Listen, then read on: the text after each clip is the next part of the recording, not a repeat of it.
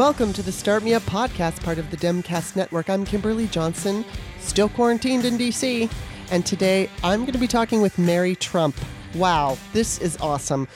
Just FYI, we've already recorded the interview, and I wanted to let you guys know that I tried very hard to come up with some different kinds of questions for her than you're going to hear on like MSNBC.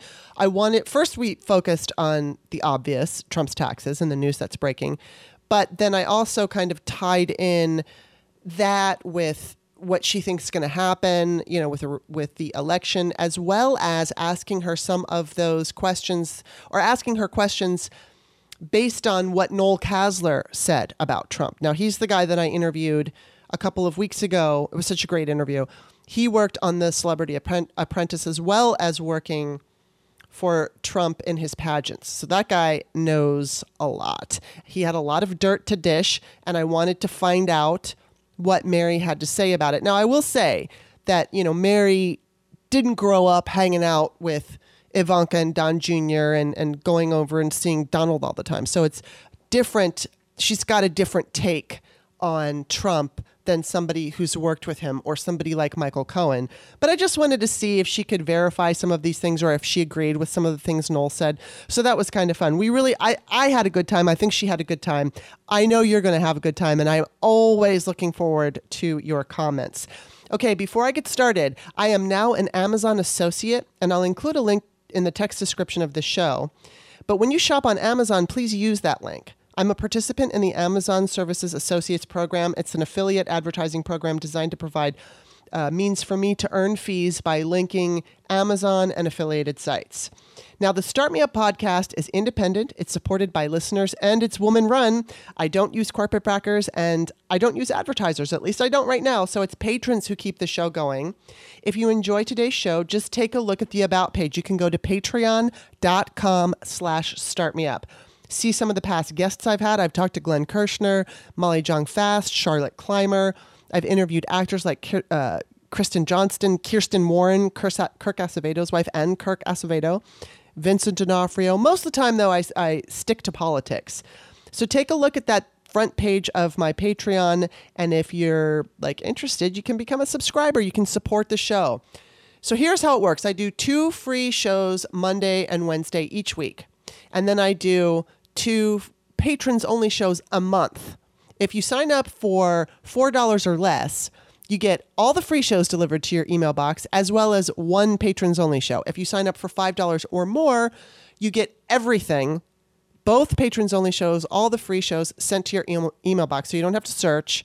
And the other thing is if you're looking at a tier, like you check out the $5 tier, you can always change that dollar amount to anything you want. So, you know, you can be a subscriber for $6.15, or you could be a subscriber for $180,000 a month. Whatever you want to do, you get to decide. So just keep that in mind. Again, it's patreon.com/startmeup. You can also make a one-time donation by checking out that text in the Patreon description. I always include my email address, and you can use PayPal.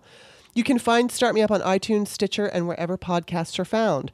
Now, I just want to say real quick, thank you to everyone who's doing this. I always say, please stop by Apple Podcasts and become a subscriber because it's free. And a lot of people have been doing that. And while you're there, rate the show. So thank you for that. And give me a review. You don't have to leave a long review. You could just say, hey, I really enjoy the show, whatever it is. You want to leave 3 paragraphs? That's great. You want to leave 1 sentence? That's great. I am so grateful and appreciative for everyone who does that. And that's it. I'm done. Now, please enjoy, and I know you will, my conversation with Mary Trump. Welcome to the show, Mary. Kimberly, it's so great to be here. I'm so excited to talk to you. You don't even know. This is so cool for me. And I kind of feel like I have to apologize because I can't stand the rest of your family.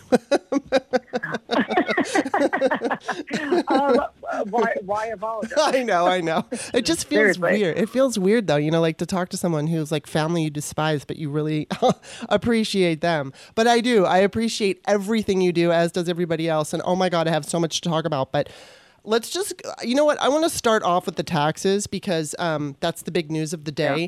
And I know, pardon my ignorance, but did these leaks have anything to do with what you were doing with the taxes?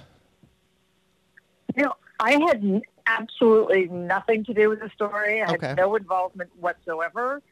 Whether this came out of information the reporters discovered while working on the 2018 article, I don't know. All I can say is I'm so ecstatic. I mean, these reporters are just extraordinary. Yeah. And I mean, just not just professional journalists, but human beings. So right. I'm thrilled. I'm also thrilled that this time around, people don't seem to be saying as much, oh, why didn't we know about this 4 years ago? And people are actually focusing on the content, the very serious content of the article, whereas in 2018, I felt people dismissed it out of hand, which is unfortunate because it should have been enough to end this nightmare. Right. Because, they weren't happy that when it came out, it's like, you know what? Does that undermine the validity of the factual information in the article? No. So this seems to be getting better play. I'm thrilled about it. Yeah, well, I mean, I want to talk about this in a minute, but it just seems like with this particular drop, I mean, there's been a couple other things that have been happening, but this particular drop is, I don't know, there's a change in the air. But I want to get to that in a minute, because last night I was watching MSNBC, and I don't remember who it was, but a reporter said that there were shockwaves going through the White House, which, oh my God, I was like, ah! And I was so excited. And I'm just curious, so like from what you know about your uncle, and also, I mean, I'm probably about halfway through Michael Cohen's book. And, Michael Cohen said that he perceives the world differently.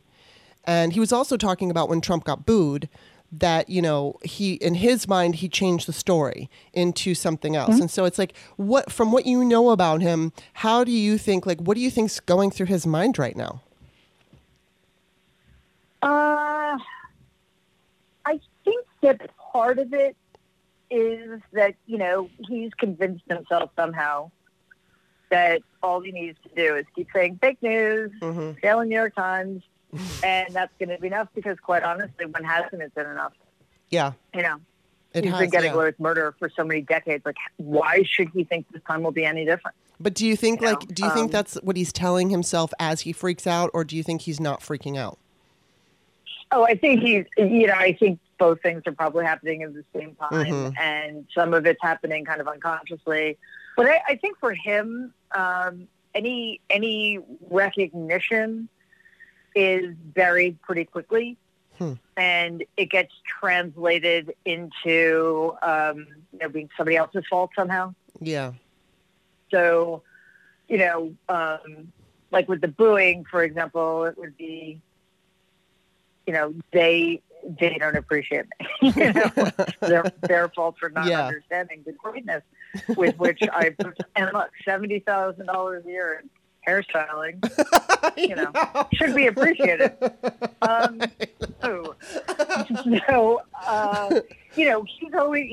He desperately needs to let himself off the hook and rewrite the narrative. So, but it is getting harder. And that's sort of one of the gratifying, I'm not entirely sure when the trend started, but it's been my theory all along that no one thing is going to do the trick. Right. It has to be an accumulation of things. And unfortunately, there hasn't been an accumulation because the media haven't been doing their job or what have you. And, they flood the zone. But now I think things are really starting to stick and add up. And, this article came at a great time because that had already been a trend. So, I think also people around him are probably having a very hard time pretending that they're not freaking out. I can only imagine. Yeah. Well, I mean, I think it, for me, at least noticing what's going on, it seemed like first there were those comments that, about the veterans and our military, that they were losers and suckers. Definitely, I will say there was somebody personally I know who by that time was a Trump supporter and kind of fed up. I don't know. I never spoke to that person. I just got the story from someone else. I can't really say who it is because it's partially family. But anyway, the idea is that when I heard this news, I asked, well, what was it that changed this person's mind? And it was like, well, the constant bullshit that he's always saying, at his rallies and everything, added to what he said about military. This person was a military person. So, I think that was the first kind of thing. And then the second thing was Woodward letting everybody hear Trump talk about, that he was downplaying the dangers of COVID, that he fully understood it, but was downplaying it. We all know he didn't want to panic Wall Street. And now we have, this. So I think that, like just like you said, I don't think it's going to be any one thing. I think what it has to be is partly the media and how they handle him. And then because of that, and because of all of these different events, it's going to be like how the public sees him. And I think it's kind of swaying now to where he was always getting the benefit of the doubt. Obviously the diehards, the resistors, we already knew, but it's like this, it's got to come from the media. The media has to scold him in a way that they haven't. Like, for instance, no major newspaper, I want to take that back. Only like a couple of major newspapers have called for his resignation. And, I think it's one. I think it's the Boston Globe. Okay. So, that needs to change. Bill Clinton was asked to resign because he lied about a blowjob. So definitely we need hundreds of newspapers. It's to me, that is one of the greatest abdications of responsibility. Yes. I know there's no such thing as journalistic malpractice. If there were, that's what this is. It's disgraceful. I totally agree. But it does feel like the tides are turning, and that the public, the public is viewing him a little bit differently now. I hope it just keeps going. And, as we get closer to the election, it's just going to, I think, clearly the New York Times, somebody said on Facebook that this is kind of like the WikiLeaks drip of 2016, except for that it's the New York Times and it's legal and all that. So we'll see what happens. And then there's the whole idea that, so he's paying money to Ivanka for the fake consulting deals. And now I want to ask you about Ivanka. I know I've heard you talk about her before, but I'm really curious about her because she frightens me. And she should. Yeah, she does. So how well do you know her? Oh, not at all. Okay. She, I'm 16 years older than she is. Yeah. She was born like 2 months after my dad died. So, wow. That's a huge age difference. Right. So we didn't, obviously, as they were growing up, I saw them at holidays, but, when there's no effort made, which there wasn't, like outside of holidays, I didn't see them. Yeah. Because as you can imagine, they had led very different lives from the life I led as a child. So, age difference and the way my family was, there was no being close to them. Right. So my observations are as informed as anybody else's, except for the fact that, of course, by virtue of being in my family, I kind of see these patterns repeating, and she actually reminds me of my grandfather. That's interesting. It's not a good thing. No, it's not. And actually, I think it was Noel Casler who said, not on my podcast, but I heard him say that Ivanka was the one who was most like her grandfather, at least out of the kids. So. Oh, interesting. Yeah, it is. I'm going to totally ask you questions from well spotted from Noel. Noel had all kinds of salacious things to say, and I want to see what you have to say about that. But when you were, obviously you didn't. Okay, so you saw them at family functions and things like that. What were your opinions of them prior to Trump becoming president? Well, again, when they were kids, the boys were brats. They were very disrespectful. And Ivanka was very rarely apart from Donald, That's which interesting. was a little disturbing, but That's so weird. I didn't really, I didn't watch The Apprentice. Why would I? So you were just basically like the rest of us. You just kind of looked at them and just thought, whatever. Well, yeah, clearly they are to Donald as Donald was to my grandfather in certain ways, not across the board. But no, I didn't think about them because they had nothing to do with my life, and I think if it hadn't been for the fact that I was in a doctor's waiting room with a TV on, and the apprentice must not have, anyway, some waiting room with the TV on, and the apprentice, like if it hadn't been for that two seconds I had to be subject to that, I wouldn't have even done their show. Wow. No idea. Wow. Interesting. All right, then let's switch over because recently it was there was an article or news came out that you had recorded your Aunt Mary, right? Her name is Mary, isn't it? Mary Ann. Yeah, Mary Ann. Mary Ann. Now, first of all, did she know you were recording her? She did not. And did you talk to her after that news came out that she was recording? Like, did she say anything to you about it? No,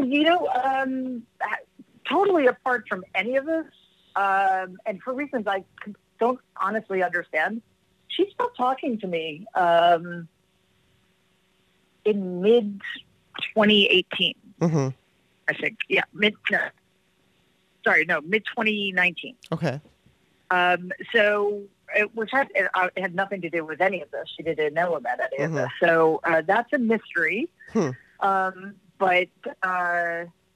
either way, I'm pretty sure we wouldn't be speaking now, regardless. So. Well, yeah, because you're suing her and Donald, right? Well, I believe in having stolen property returned. Yes, absolutely. And I imagine you can't really talk about that. Am I right? You are right. Okay. Yeah, I mean, my statement pretty much speaks for itself. And, there's kind of not much more to say right now because it was just the first step in what will undoubtedly be a long process. So, it's the ball is now in their court. Wow. Do you feel you're saying so much and you're being so open? Do you have fears about being so honest and going up against that family? No. I mean, concerns, sure, because I know them. Right. Obviously. But, no, not fears. I take precautions where necessary. Right. And I'm much more afraid of what will happen to this country if it's not stopped. Right. Yeah, me too. That scares the shit out of me. Yeah, and I have a kid. I want this country to survive. Yeah, definitely. Do you think with this this new SCOTUS nominee, Amy Barrett, do you think there was a quid pro quo with her and Trump? I wonder what it would. Oh, yeah, I see. If she didn't recuse. Yeah. And then she also was part of the decision for the George W. Bush in the 2000 recount battle against Al Gore. Yeah, I'm sad to say I don't put anything past these people anymore because of what happened with Justice Kennedy. What Mitch McConnell did with the cooperation of 100% of his caucus to Merrick Garland and Barack Obama. Although I do kind of blame Barack Obama for that, for picking another middle-aged white guy and making the base have no reason not to stay home. But okay, that's a different matter entirely. But with her, I obviously I don't know, but what I would say is that anybody who is willing to accept this utterly corrupt nomination is, first of all, totally disqualified. It should be absolutely disqualifying, but it also suggests that she'll do anything. Yeah. She's clearly a hypocrite, and she clearly hasn't read the First Amendment. I'm not talking about the unforced error that some people are making by talking about her Catholicism. I couldn't care less about her personal religion. Yeah. It's, the way she talks about religion and how it should, its relation to the law and how it should impact the law. It's quite terrifying. Yeah. She shouldn't be anywhere near a courthouse, let alone the Supreme Court. No, and I mean she also let me get this right. I know, and I don't know the year, but there was a vote when she was on the 7th Circuit. There was a vote coming up because I guess AutoZone was utilizing segregation in their practice, in their work practice. And so I guess there was a 3-panel judge that wanted to bring that back and rule on it, and she refused. So she didn't vote yes for segregation, but her refusal to vote for it was basically like, yeah, let it stand. Let the segregation stand in the workplace. So it's like, it's so scary to me. And people keep, saying, well, is this going to make her, turn down being the nominee? Of course not, because I think like so many of the other people in the GOP who, like Marco Rubio or Ben Carson, it's kind of like they weaponize their religion. Like I look at somebody like Joe Biden, and he's a Catholic, and he, he says he's, privately he's pro-life. I don't like that term pro-life, but that's, what he's going to use. Let's just say anti-choice. Anti-choice. Yes, anti-choice. He is choice for other people. So it's like he personally doesn't believe that it should happen, but he understands that it's a woman's right to choose. And so it's like, he like, and I posted something, of course I got eviscerated from the MAGA crowd when I said something like, Joe Biden is a good Catholic and I'm going to vote for him. And my grandmother was a Catholic and she was a wonderful woman and she never used her religion to judge anybody or to make people feel bad. In fact, it was just the opposite. And I'm not a religious person, but she never pounded it into me, and she was just a really good person. And so, but people like Amy, people like Marco Rubio, they weaponize it. And that's what frightens me because, and the fact that she was on that, she was voting about the 2000 election, that kind of freaks me out. And I think that she would just justify that this is God, this is God's way of putting her on the Supreme Court. Doesn't matter how she gets there. She just thinks it's God's way. And that's how they all rationalize and and it's like the religious part I don't care about so much, but it's the way she uses it. It's really gross. Yeah, like Donald is an empty vessel, and God chooses imperfect instruments. As far as I'm concerned, what I would say to people who are anti-choice is say, okay, you're anti-choice, so make an argument against abortion without religion, defaulting to religion or not, and good luck with that. Yeah. Because if you can't do that, then shut up. Yes, indeed. Let's see. I just want to make this clear because you mentioned Justice Kennedy, and there was an article out in 2018. It was Deutsche Bank loaned President Trump over $1 billion for his real estate projects, while Supreme Court Justice Anthony Kennedy's son led a real estate division there meaning Deutsche Bank. So there's definitely something fuzzy going on with that. And yeah, I mean, the thing that scares me is that she is being chosen to, because she will rule in his favor when he wants to bring the election to the Supreme Court. And, Bob, my boyfriend Suska, keeps, putting it out there. And then I added yesterday that everybody, all the people that are questioning her in the hearing are going to have to, at least all the Democrats, are going to ask if she's willing to recuse herself in election matters, because if she says yes and then she doesn't do it, that's an impeachable defense. But if she says no, I don't know, I'm not, then it's not a lie. Yeah, and then it won't matter. But it's like, I don't know. It's just kind of. Go ahead. She's not going to answer the question. Yeah, she's going to evade. She'll obfuscate. Right. She'll, change the subject. She'll whatever. Because look, she's going. We need to realize she's going to get put onto the Supreme Court. Yeah, I know. Because they had the vote before they had a nominee, which just shows you how corrupt these people are. Yeah, I know. So, it shouldn't shock us that they would pick a corrupt person who proves her corruption by accepting the corrupt nomination. So, if they say ahead of time we have the votes, then it's kabuki theater. Doesn't matter what the Democrats do. I mean, I'm with Schumer. They shouldn't even dignify her with a meeting. And, for which they had valid reasons, and the Republicans had no reason for meeting with Garland. But anyway, they don't care about hypocrisy. They don't care. They don't care. So it's going to happen. Therefore, what we need to do is focus on making sure it doesn't get to that point, and that the Supreme Court does not once again get to decide a presidential contest in favor of the Republicans. You know, we need to, as I said, keep piling on. You know, this tax story is huge. I'm sure there's plenty more to come. You know, I think if we just keep hammering certain things, hammering on certain things, it is going to start having an impact. And then, you know, and for many, many reasons, Joe Biden and Kamala Harris have to take this in a landslide, and we need to take the Senate, and then, you know, and then we'll see what happens from there in terms of regrouping and starting the Crimes Commission and what have you. And I mean, in my view,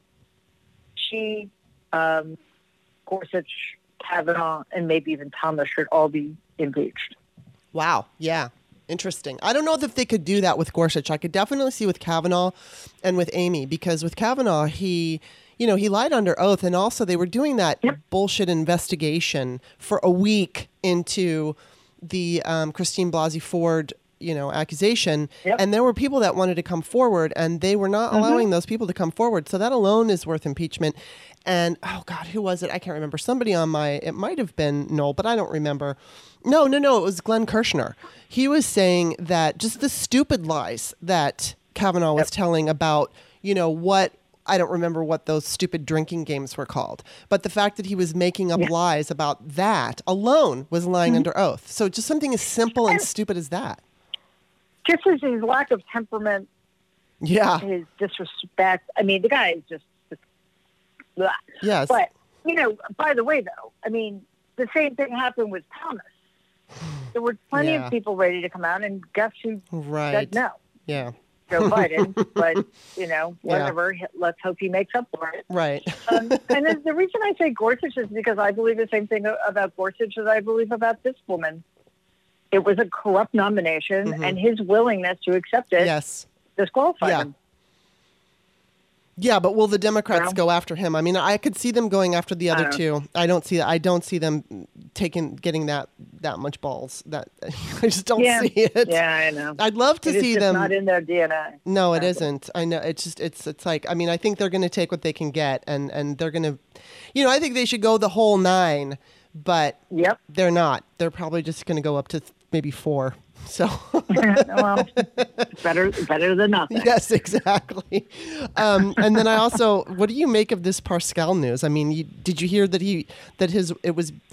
his wife called the police, and they showed up, and she was bruised, and I guess they found some 10 guns, and that I didn't know. Yeah. And then I guess he was threatening to kill himself or some kind of physical harm to himself, and then now he's in the hospital. So do you think, I mean, obviously if he's beating on his wife, it's not just because of something that he's freaking out about because of Trump. If you're a wife beater, you're a wife beater. But do you think that Yeah, I mean, it triggered him, but it's certainly not an excuse. Right. But do you think that, I mean, because there's also that news of I think Trump, it was Trump, and I got to get the story, but it was like a money laundering of $170 million coming out. Plus there was some kind of, Channel 4 News investigation reveals a huge Trump campaign data leak exposing how 3.5 million Black Americans were listed as deterrents to try to stop them from voting in 2016. And so do you think that those are related to his reaction? Well, he was the campaign manager, was he not? I think so, yes. In 2016. Or in charge of digital operations. Right. Yes, that's true. He was a campaign manager. That's what briefly. This would be. Yeah. So, he was a campaign manager now. Right. Until recently. But in 2016, yes, I'm pretty sure he was in charge of digital operations, which is what this entails. Yeah. So, I mean,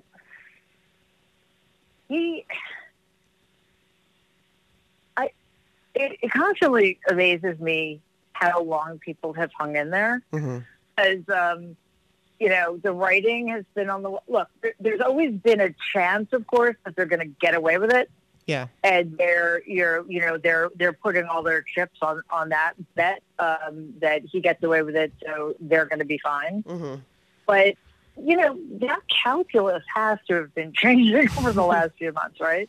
Yeah. So some people feel totally trapped by that choice, Mm-hmm. and they're stuck. And I think Pascal understands that he overplayed his hand.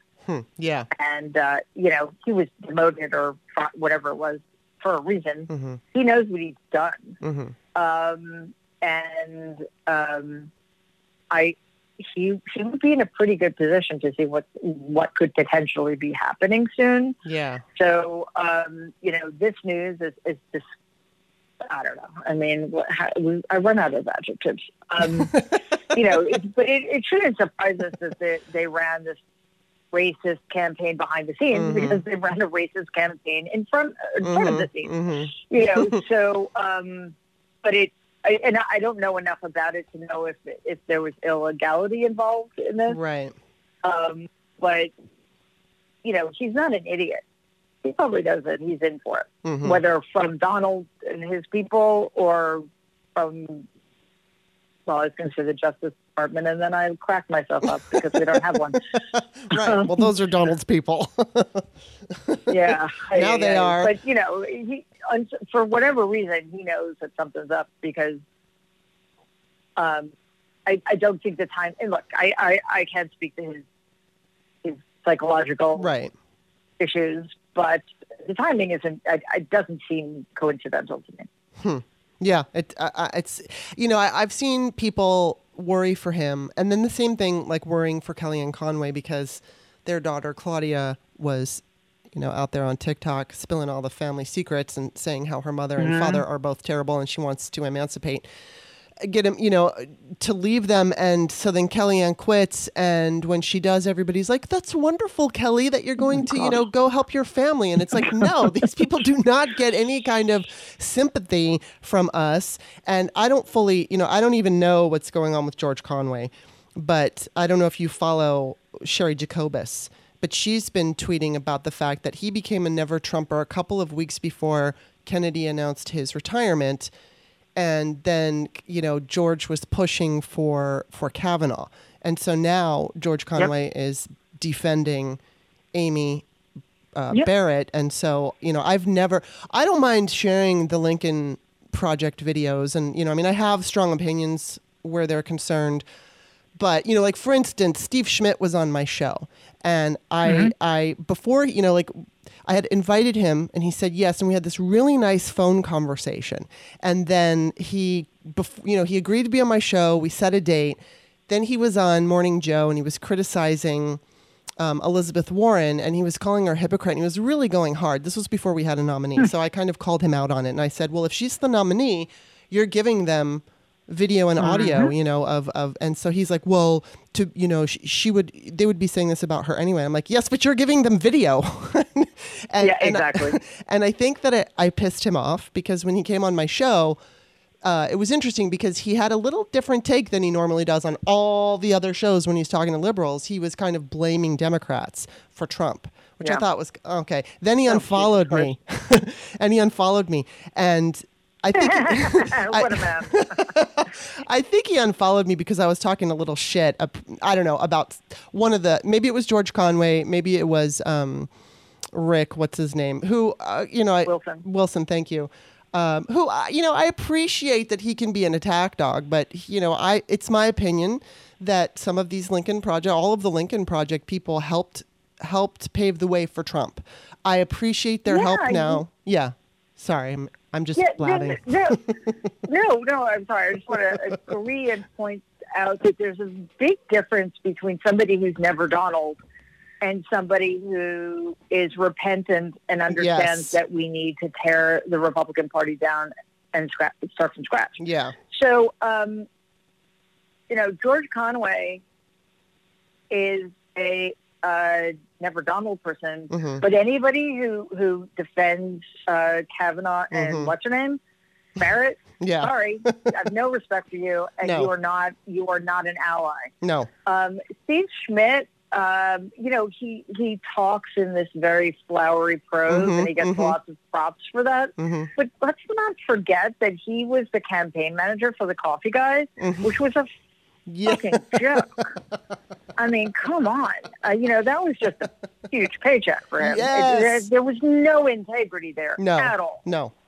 So, just because he talks pretty doesn't mean that he can back up the words with any substance. Yeah. So I don't know I've never spoken to him, so I don't know where he falls. But my sense, because I have done some things with the Lincoln Project, I've had conversations with some of the people involved, and my sense is, generally speaking, they really are atoning. Yes. They really do understand their responsibility. They accept their responsibility. And I mean, these guys are like, get rid of every Republican in the Senate, impeach Kavanaugh, no more Republican judges. I mean, they're like right there with us. Yeah. And, I did a fundraiser with them a couple of weeks ago, and they basically, when people say to them, how shouldn't we be worried that after the election, if Biden wins, you guys are just going to be our enemies again. And they're like, you don't understand. We have burned every bridge. There's nobody left on the other side who will even give us the time of day, let alone hire us for anything. So they're all in, and I appreciate that. Yeah, well, I think they have, obviously they're more conservative. They have a maybe they'd be the new centrist Democrats or something like that. And I mean, I don't mind as long as there are certain people out there right now who are calling themselves progressives, and they are not attacking Donald Trump. They're attacking the Democratic Party, and they do it all day long. And they're saying not to vote for Biden, and they're screaming about the fact that Biden isn't giving them every little tiny thing that they want. And so it's like Bernie redux, Yes, they just need to go away. Yeah, they do. They're not helping. They're not. Purist bullshit. Totally. And they're dangerous, And so I look at the Lincoln Project, and it's like, okay, I'm kind of just going to, I'll appreciate what they do right now, and let's see what happens after the election and how they treat Democrats in general. If it's better than these, far leftists, or at least fringe leftists, as I like to say, then fine. I don't care. Open the party up, because we need to, I wouldn't mind, putting Rick Wilson in charge of going after, as we move forward, going after Republicans, because he's really fucking good at it. He's really good at it. Yeah, and Democrats aren't so good at it. So, we should incorporate some people who know how to fight. I don't want to become the Republican Party, but I certainly want to be able to, feel like we're fighting fire with fire, at least politically speaking. So yeah, George Absolutely. Conway, I've never trusted him. And, I don't get it with him. And I do get the enemy of, because you said, the enemy of my enemy is my friend, unless they're supporting Kavanaugh and Barrett. So forget that. No. Exactly. And then you can't be my friend. Okay, so I want to switch this over now, because I want to ask you some personal stuff. And, I also want to get your reaction to some of these crazy things Noel Casler said, because Noel Casler was one of my most popular interviews ever.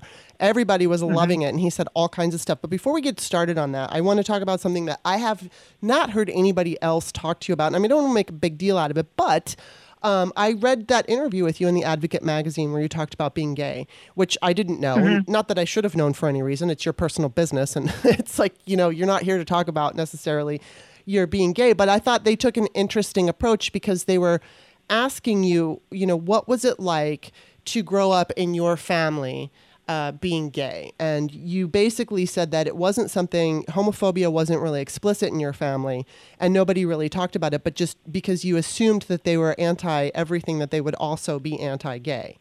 And so, but then you mentioned that your aunt was kind of cool about it. So I was just curious about that. What was the deal with your aunt? Well, I didn't know that until much later. My grandfather died in 1999. And I was living with my then partner, and that's when I got this inheritance. And then there was a lawsuit, and that was the end of my involvement with my family, who knew nothing about the person I was living with. Right. So Then, for reasons I still honestly don't understand, I was invited to Ivanka's wedding. Wow. So that was the first time in 9 years that I saw any of these people. Wow. And after that, my Aunt Marianne and I made a kind of a concerted effort to move on. Uh-huh. And we actually got fairly close. And I enjoyed each other's company. You know, to get weird at times because she's a Trump. But, you know, we did forge this relationship until it kind of unraveled for various reasons. But, yeah, she told me that as she referred to herself as a gay icon. Really? Like, really? Yeah. Sharon Bette Midler would like a word. I don't know. But I guess in legal circles, because she was one of the more progressive people in terms of hiring practices. I see. While also saying, though, like she wouldn't hire a woman who looked gay. Like, okay, whatever. So anyway, so, you know, she knew about me and was, I mean, I don't know if I can say supportive because it's not like she had that role in my life, right. But she no problem with it whatsoever. But, you know, I kind of, by that point, like I wasn't really part of the family anymore. Yeah. And, I mean, it was nice, I guess. Right. I was happy to hear that she had come to that position in her life. And you know, especially as a judge, you don't want your judges right. to have any kinds of prejudices that could affect absolutely. the way they rule. So, did you feel like because you were assuming that your family was anti-gay, did it lead to feelings of insecurity about who you were? Oh no, that America did that for me. Well, that's, you know, I mean, that sucks. It's one of those fascinating things that, like, even when something isn't mentioned, the negative messages are still there somehow. You know, it's like when white people say to me, well, not to me, but when white people say they're not racist, I'm like, yeah, sure, prove it. Show me your work. Because you can't be a white person in this country and not be racist unless you've worked at it every day in your life, because it's in the air.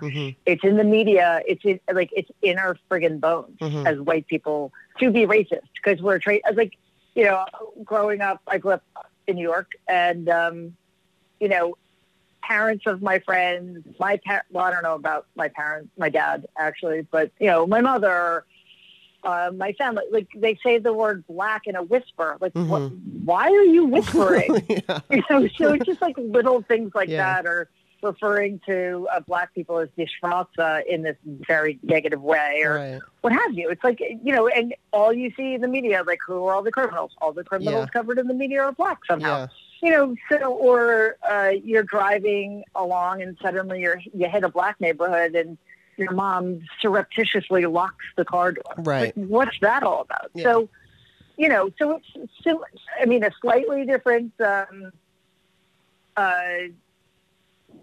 way that it happened with homosexuality, because again, it wasn't talked about so much, but you know, that's also a way of making something seem wrong, right?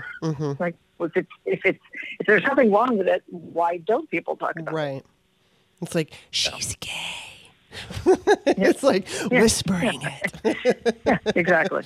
I feel kind of fortunate because when I think it was about 10, my mom had moved us out to California. I'm originally from Maryland, and so my mom and dad split when I was very young, 3 years old, and so we moved out to California, and my mom was interviewing this guy to possibly be our roommate, and I have this I was a weird kid, and for some reason I was in the closet off of the living room. It was this big walk-in closet, and I don't know how this started, but I know that they were out in the living room having this conversation, and I was listening in. And so they were going back and forth about, you know, what they like to do and this and that. And I think my mom said something like, oh, well, I like to, you know, go out on Saturday nights. You know, maybe sometimes you're going to have to babysit Kimberly. Are you okay with that? And he's like, yeah. And, you know, basically what I need to tell you is that I'm gay. And I remember I understood what being gay meant, and I really didn't have any kind of preconceived notions. Well, actually, no, I'm going to take that back. I had a preconceived notion. And I don't know where I got it from, because it wasn't from my mother. I do remember asking her when I was about 6 years old, what does it mean? So she just like told me the basics, what you can tell a 6-year-old what they can understand, that, it's men with men, women with women, and they have like a loving relationship. And so I remember being kind of freaked out by that, but okay. And then, so I'm like 10 years old and he says I'm gay. And I remember like I was so dramatic and I stopped in my tracks, oh my God, he's gay. And, and I, it just seemed like such this big deal. And it was awesome because he wound up moving in with us and I lived with him and he was so freaking cool. He was one of the coolest guys that I've ever known. And he never, my mom wouldn't have cared if he had brought men over, like he was dating, picking them up and whatnot, but he never did. And I look back on that and I wonder if it's because he just wanted to, I don't know, if he felt he was protecting me or something, or just didn't want me to have, I don't know what it was, but he just always kept his private life private. And, but he was so cool with me. He was a speech therapist and he took me to work one day. And I remember he, just going around and meeting everybody and he was just super kind. And so my experience with, at a young age, my first real experience with a gay person was extremely positive. And then of course I was, growing up in Los Angeles. So, the gay people are all over the place and open, and it's not, I used to work in the perfume world and there were so many gay people. And it was just something that was not a big deal. So, I feel like I was fortunate to have not had those negative, like I said, from like 6 to 10, I don't know what I had heard that made me so dramatically. I literally stopped and stopped in this pose like, oh my God. But then, who cares? And I got over it really fast. So that was pretty cool. But anyway, that's just my little story. But that's interesting though, that, I can't even imagine what it must have been like to, I know you weren't always hanging out with like Ivanka and everything, but still, you couldn't have because she wasn't born yet, but still, that family was crazy. And, it just, yeah, but families. Yeah, I know. Well, I have a crazy family. I have a crazy family too on my mom's side. Sorry, go ahead. No, I was just saying I have a crazy family on my mom's side. Yeah. And, when you're in the middle of it, you don't really know that. Right. I knew certain things were wrong. Like, I didn't understand first of all, the anti-Semitism made no sense to me. Like, almost all of my friends were Jewish growing up. So I'm like, what is this about? I don't get it. And same thing with the racism. It's like, I grew up in Jamaica, Queens. It's like, when I was a kid, it was like 70% black. I took the subway to school every day. Yeah. They were just, people working, doing their jobs, running their businesses. And yet the vitriol aimed at them in my grandfather's house was like, what is going on? Like, there was this huge disconnect. So, but because I was fortunate enough to be outside of it, I did not grow up in that. As much time as I spent there, I did not grow up in that house. And, my grandparents, thankfully, didn't raise me. I think I remember you saying you were closer to your grandmother. Eventually. And not when I was, I don't know, like there wasn't really closeness with some of them. Look, to be fair, my aunt was going through her own stuff. Yeah. She was in a miserable marriage and, was struggling. But also I was, there were essentially two different generations of grandchildren. It was, my cousin was the oldest, and then my brother, and then me. And then 12 years later, Donald's kids started showing up. Right. So, it was just the three of us.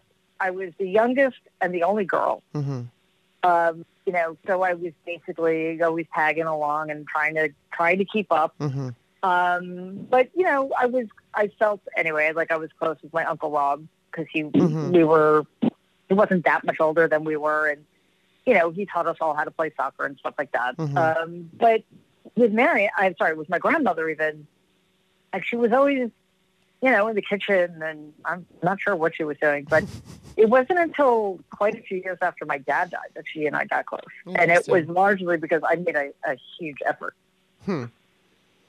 Wow. What did you think of them when you were growing up? Did you just see them as your grandparents and that was it? Did you feel like you had a lot of love for them? Did you like going over to their house? We were there all the time because like my brother and cousin were best friends, and I don't know. I mean, it's just what we did. But I didn't ever really feel comfortable with either one of my grandparents as a kid. Because, they weren't warm and fuzzy people. Yeah. They really weren't. Yeah, and it got harder as I got older. Like as I was, later in my teenage years, got really tough for me. Before my dad died, and after, but it just got harder to negotiate. But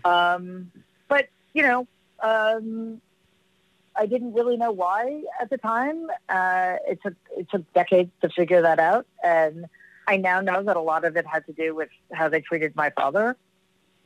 Which I, put down to him, because just as I bought into the myth about that my grandfather made up about Donald, I bought into the myth my grandfather made up about my dad.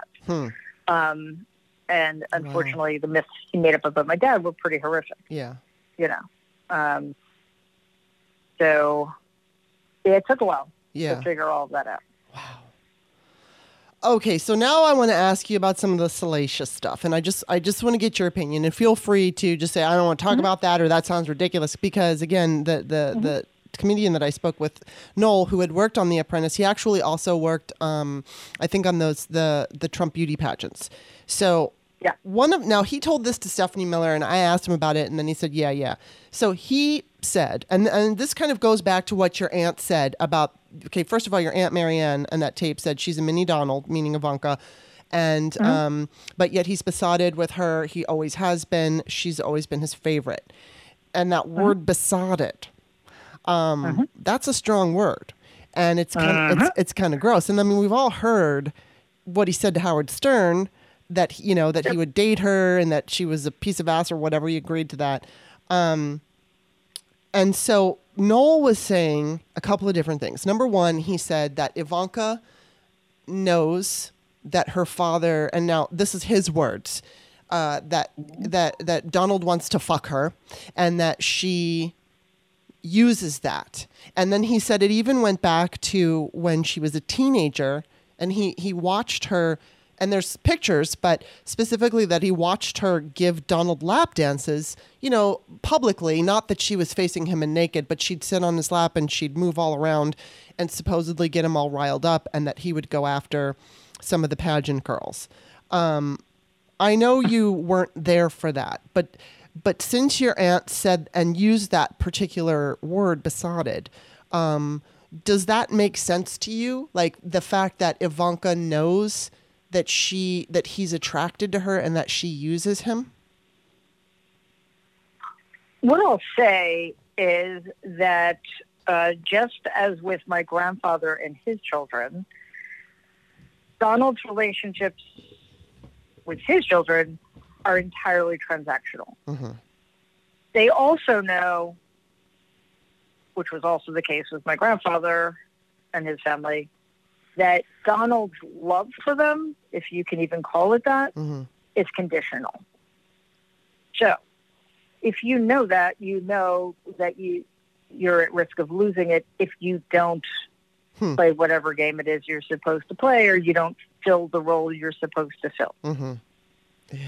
So, that plays out differently for all four of them, because a couple of months ago, I would have left Tiffany out of it. But hey, she's an adult human being who made the egregious decision to speak at the Republican convention in support of this. So, oh well. Yeah.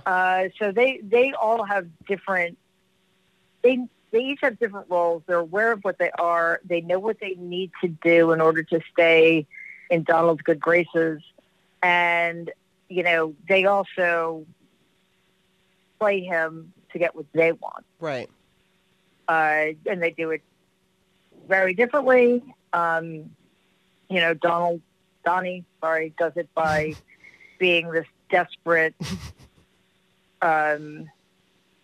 soul. Well, I can't call him a soul. Desperate, pathetic guy who thinks the only way to do it is to out-hate everybody. Yeah. and murder innocent animals. Yeah. Ivanka's play is to pretend that she's moderate and moderating, and lends a sheen of respectability and feminism to the totally disreputable misogynist. So, I didn't, I wasn't aware of anything like that. Right. I never saw her not sitting on his lap when she was a kid, but she was a little kid. So, that was his weirdness, not hers. Ew. But, they were all trained to play a role. So, well, I think there was Noel, and then there's another woman whose name escapes me, but I saw her recently in the last month or two, whatever, on MSNBC, and she was on The Apprentice and said exactly the same thing Noel did. Like, for instance, Noel just says, Donald is the guy, who does drugs and grabs women, but Ivanka's the one to be afraid of. And what he said about her specifically was that, and that woman said the same thing. The woman said Ivanka and Jared are the ones to be frightened of. And that's Cara Dowdell, maybe? Maybe. I don't remember her name. I just, she was in Apprentice contest. Maybe. I just remember it was a woman and that she was talking about how freaked out she was about Ivanka.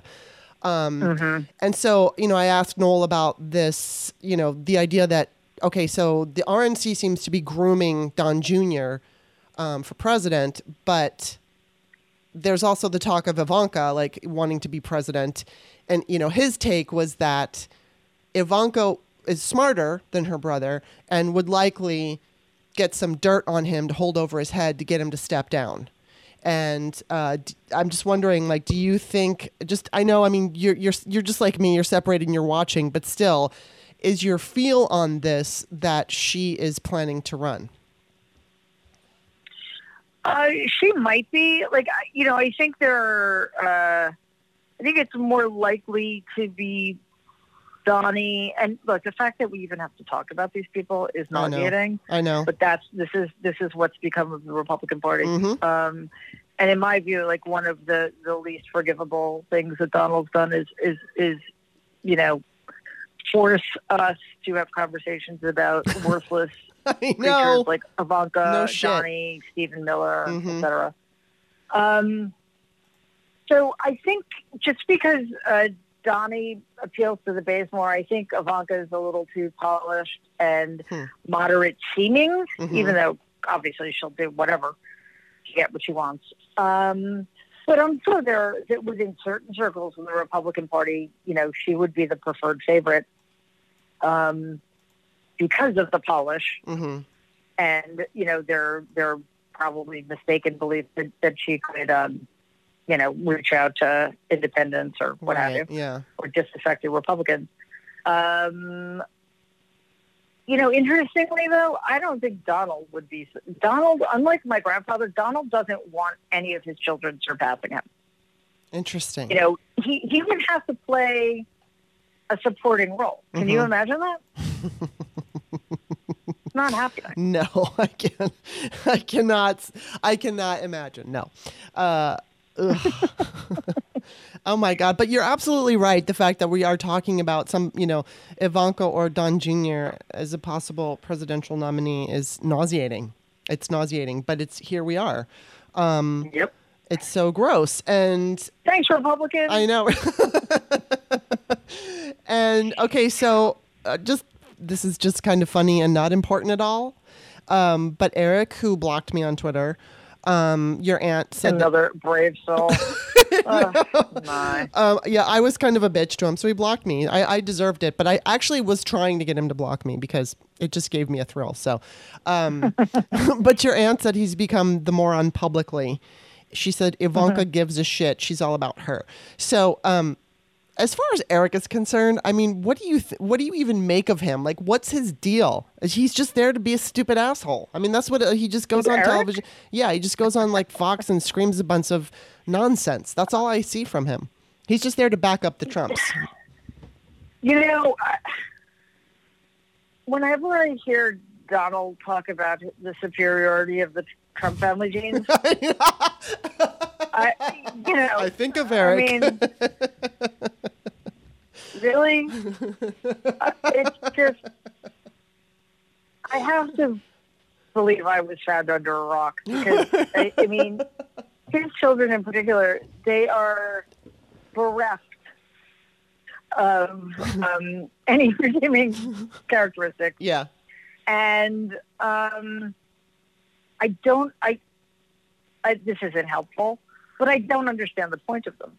Right. Quite honestly. Right. You're right. What does he do? Yeah. I mean, I guess, he's following in a long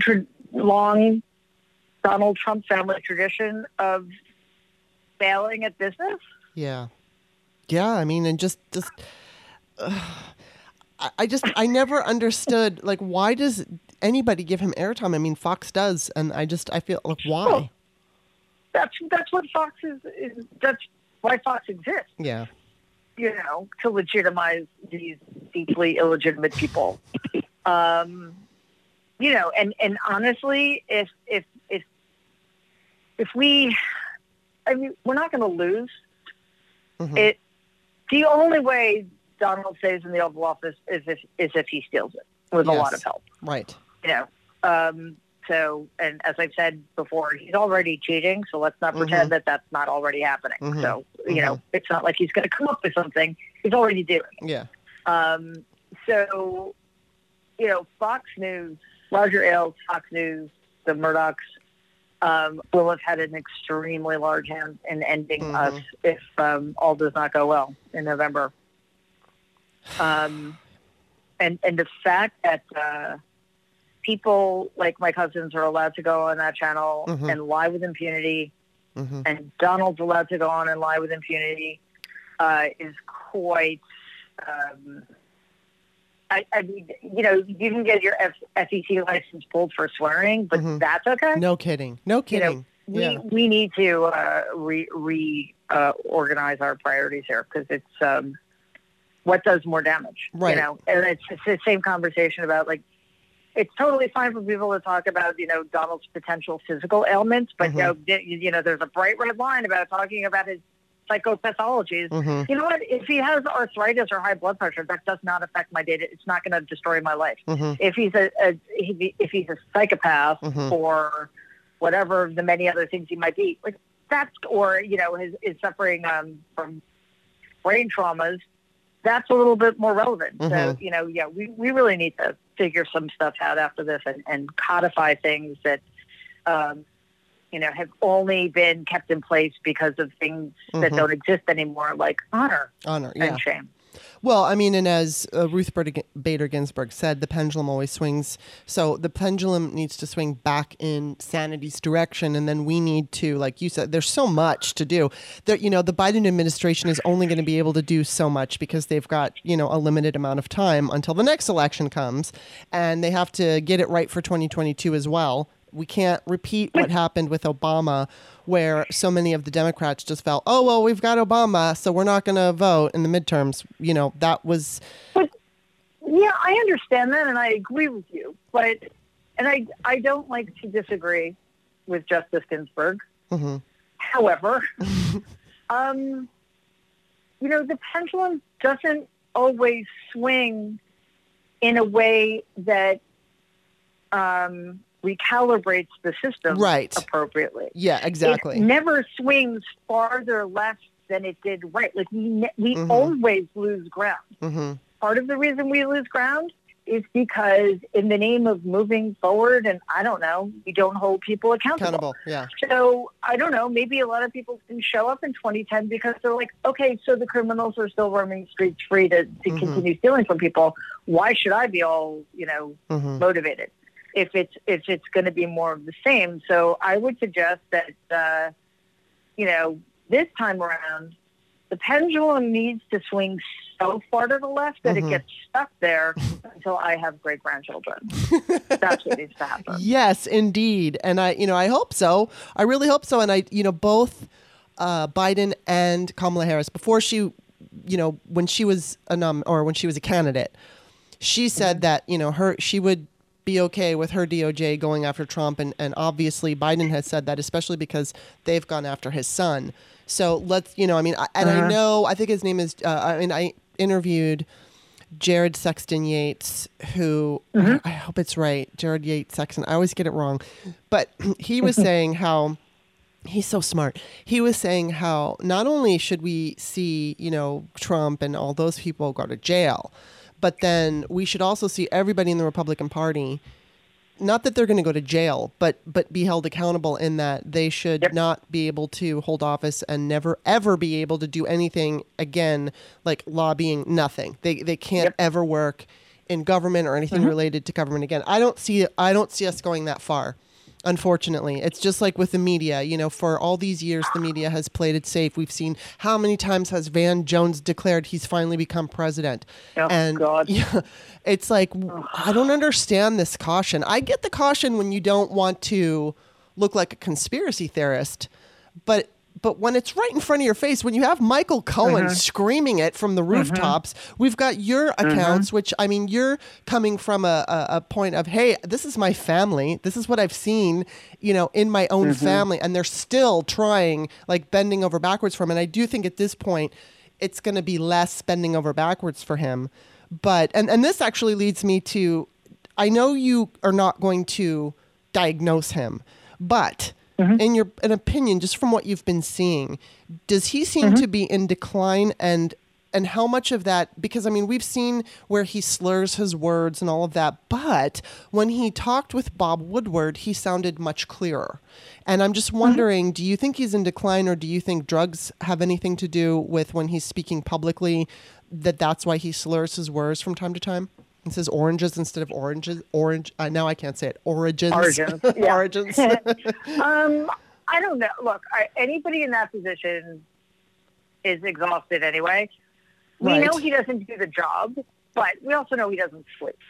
So it seems pretty clear to me, because I can't speculate about, street drug use, but right. Well, Adderall. Everyone clearly has some kind of like caffeine addiction. If I drank 12 Diet Cokes, I would explode. I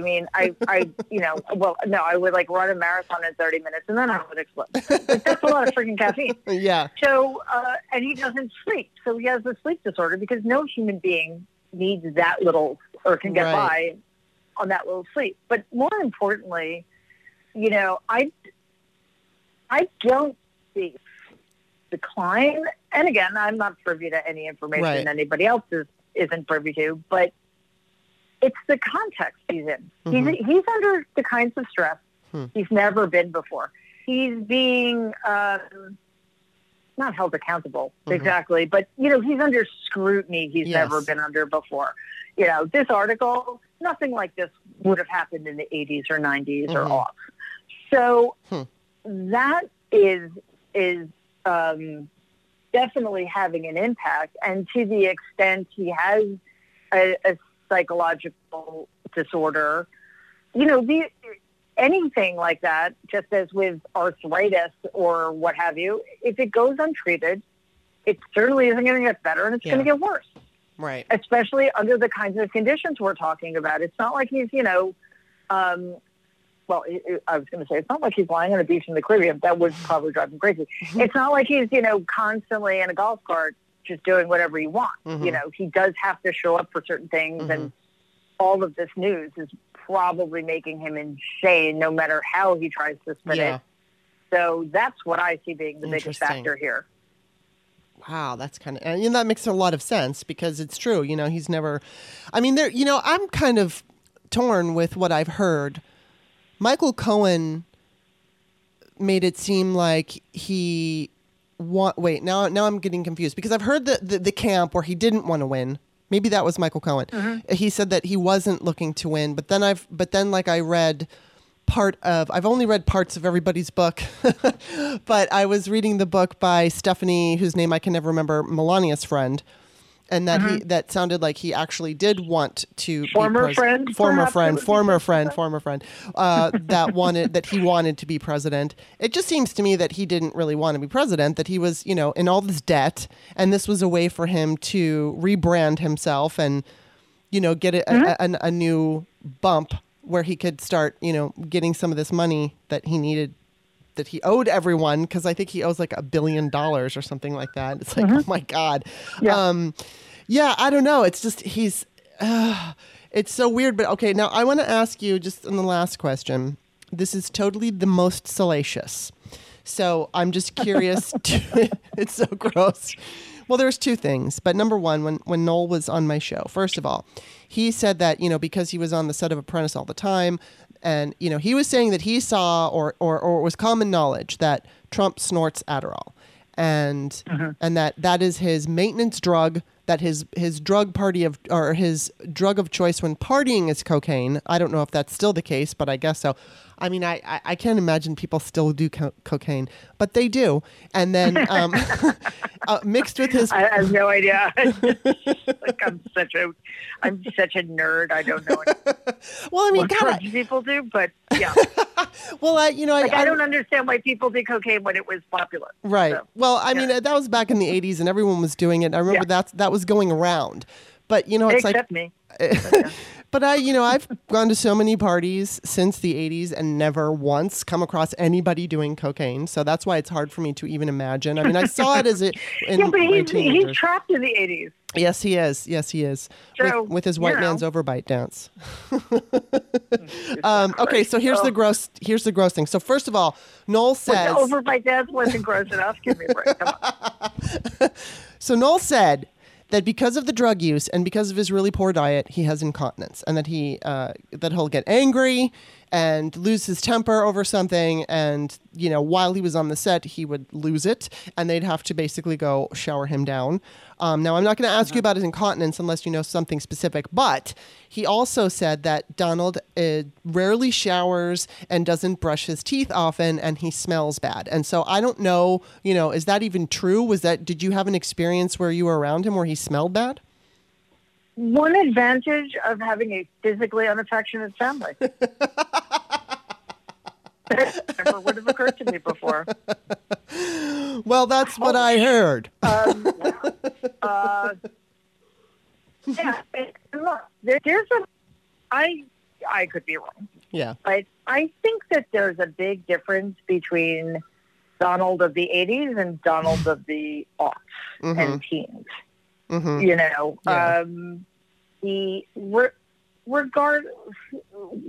Whatever, drugs, no drugs, I don't know. If this is what this guy says, then I can't contradict him. Right. I can't confirm it. However, this is somebody who's never taken care of himself. Mm-hmm. He eats worse than anybody I know personally.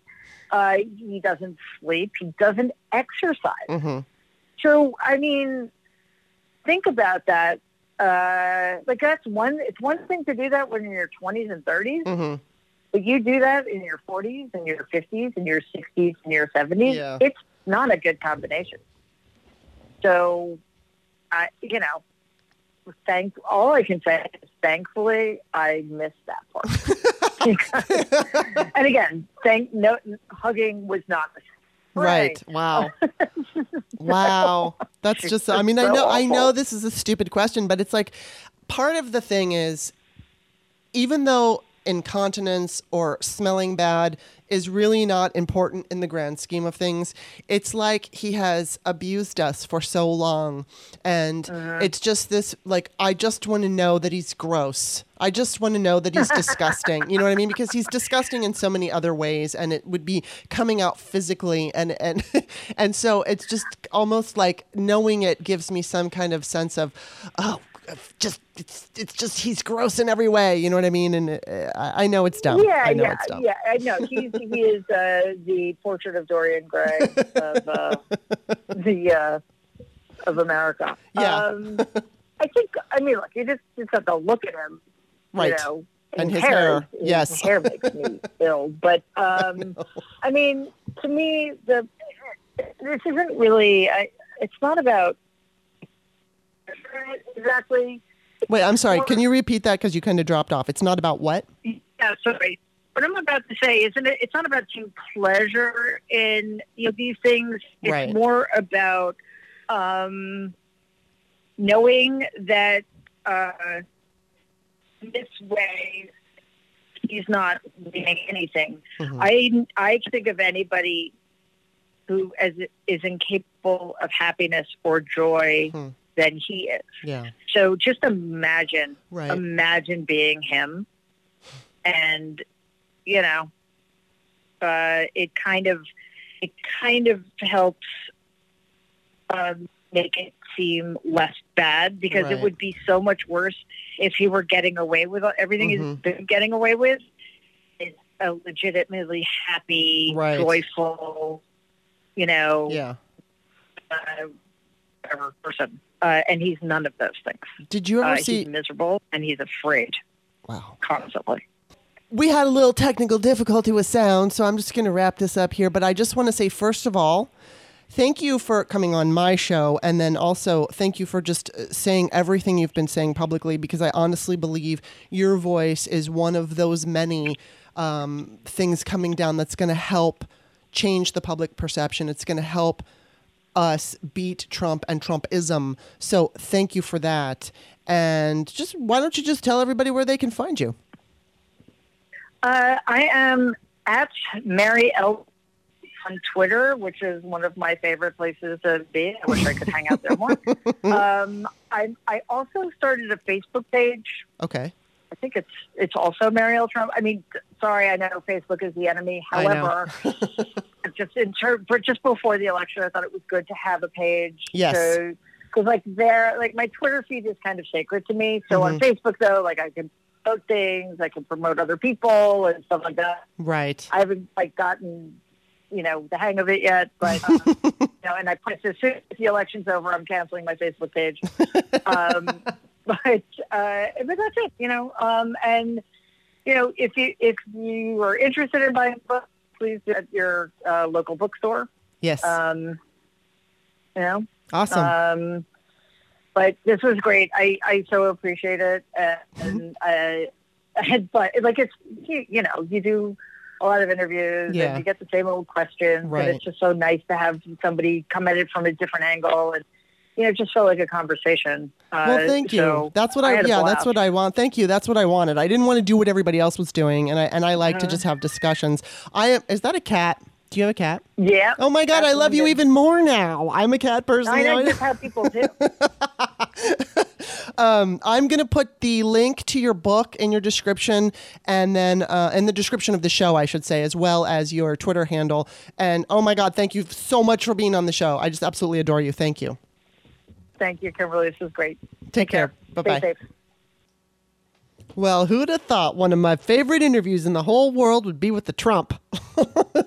Isn't she super cool? I love her. She's so down to earth and awesome, and I love that she listens to Bob's show.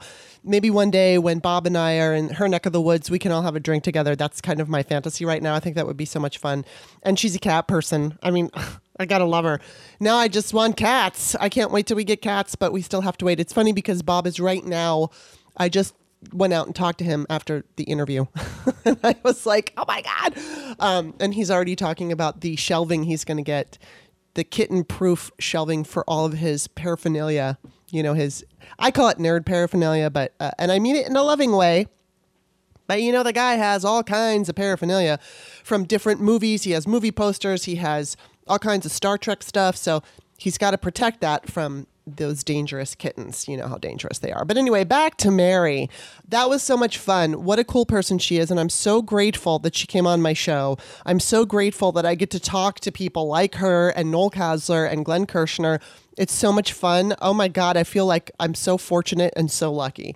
So I hope you had a good time. I absolutely had a good time. And there's really not much to say, except that on Wednesday, I'm going to be talking with Terry Canfield. She's coming back. She's a lawyer. And I noticed something. She's, one of her many Twitter threads that are very reasonable last week. I think it was having to do with the Amy Barrett nomination.